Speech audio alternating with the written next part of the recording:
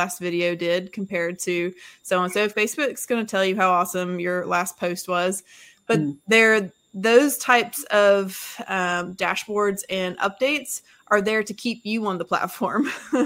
They're not necessarily there to help you independently decide if it is the best fit for your business.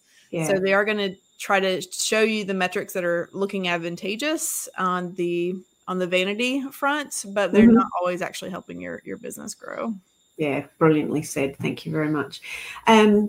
Once the other area that I'd like to explore is the team side of things and how dashboards can help teams, because I think teams often in this entrepreneurial world are often the unsung heroes of getting everything done. They're the ones that make things happen. They're the ones that are in the background with actually quite